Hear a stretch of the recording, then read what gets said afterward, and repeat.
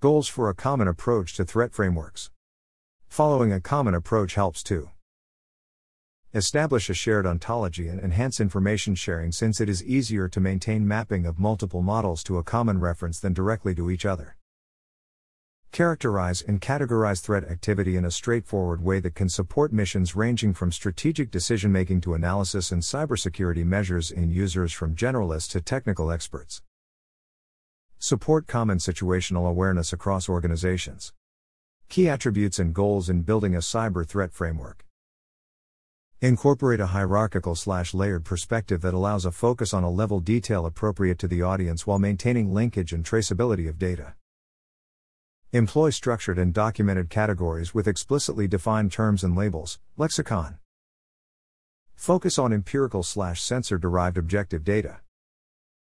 Accommodate a wide variety of data sources, threat actors and activity. Provide as a foundation for analysis and decision-making. The Common Cyber Threat Framework.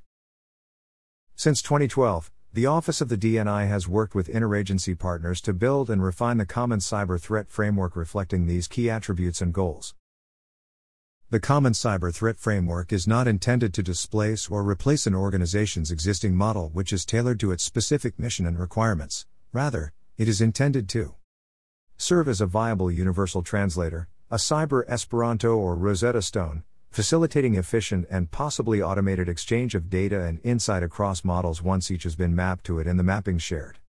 Provide a starting point featuring a simple threat model and value-neutral concepts.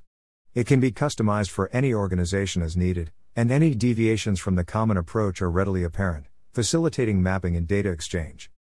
Download the full document here.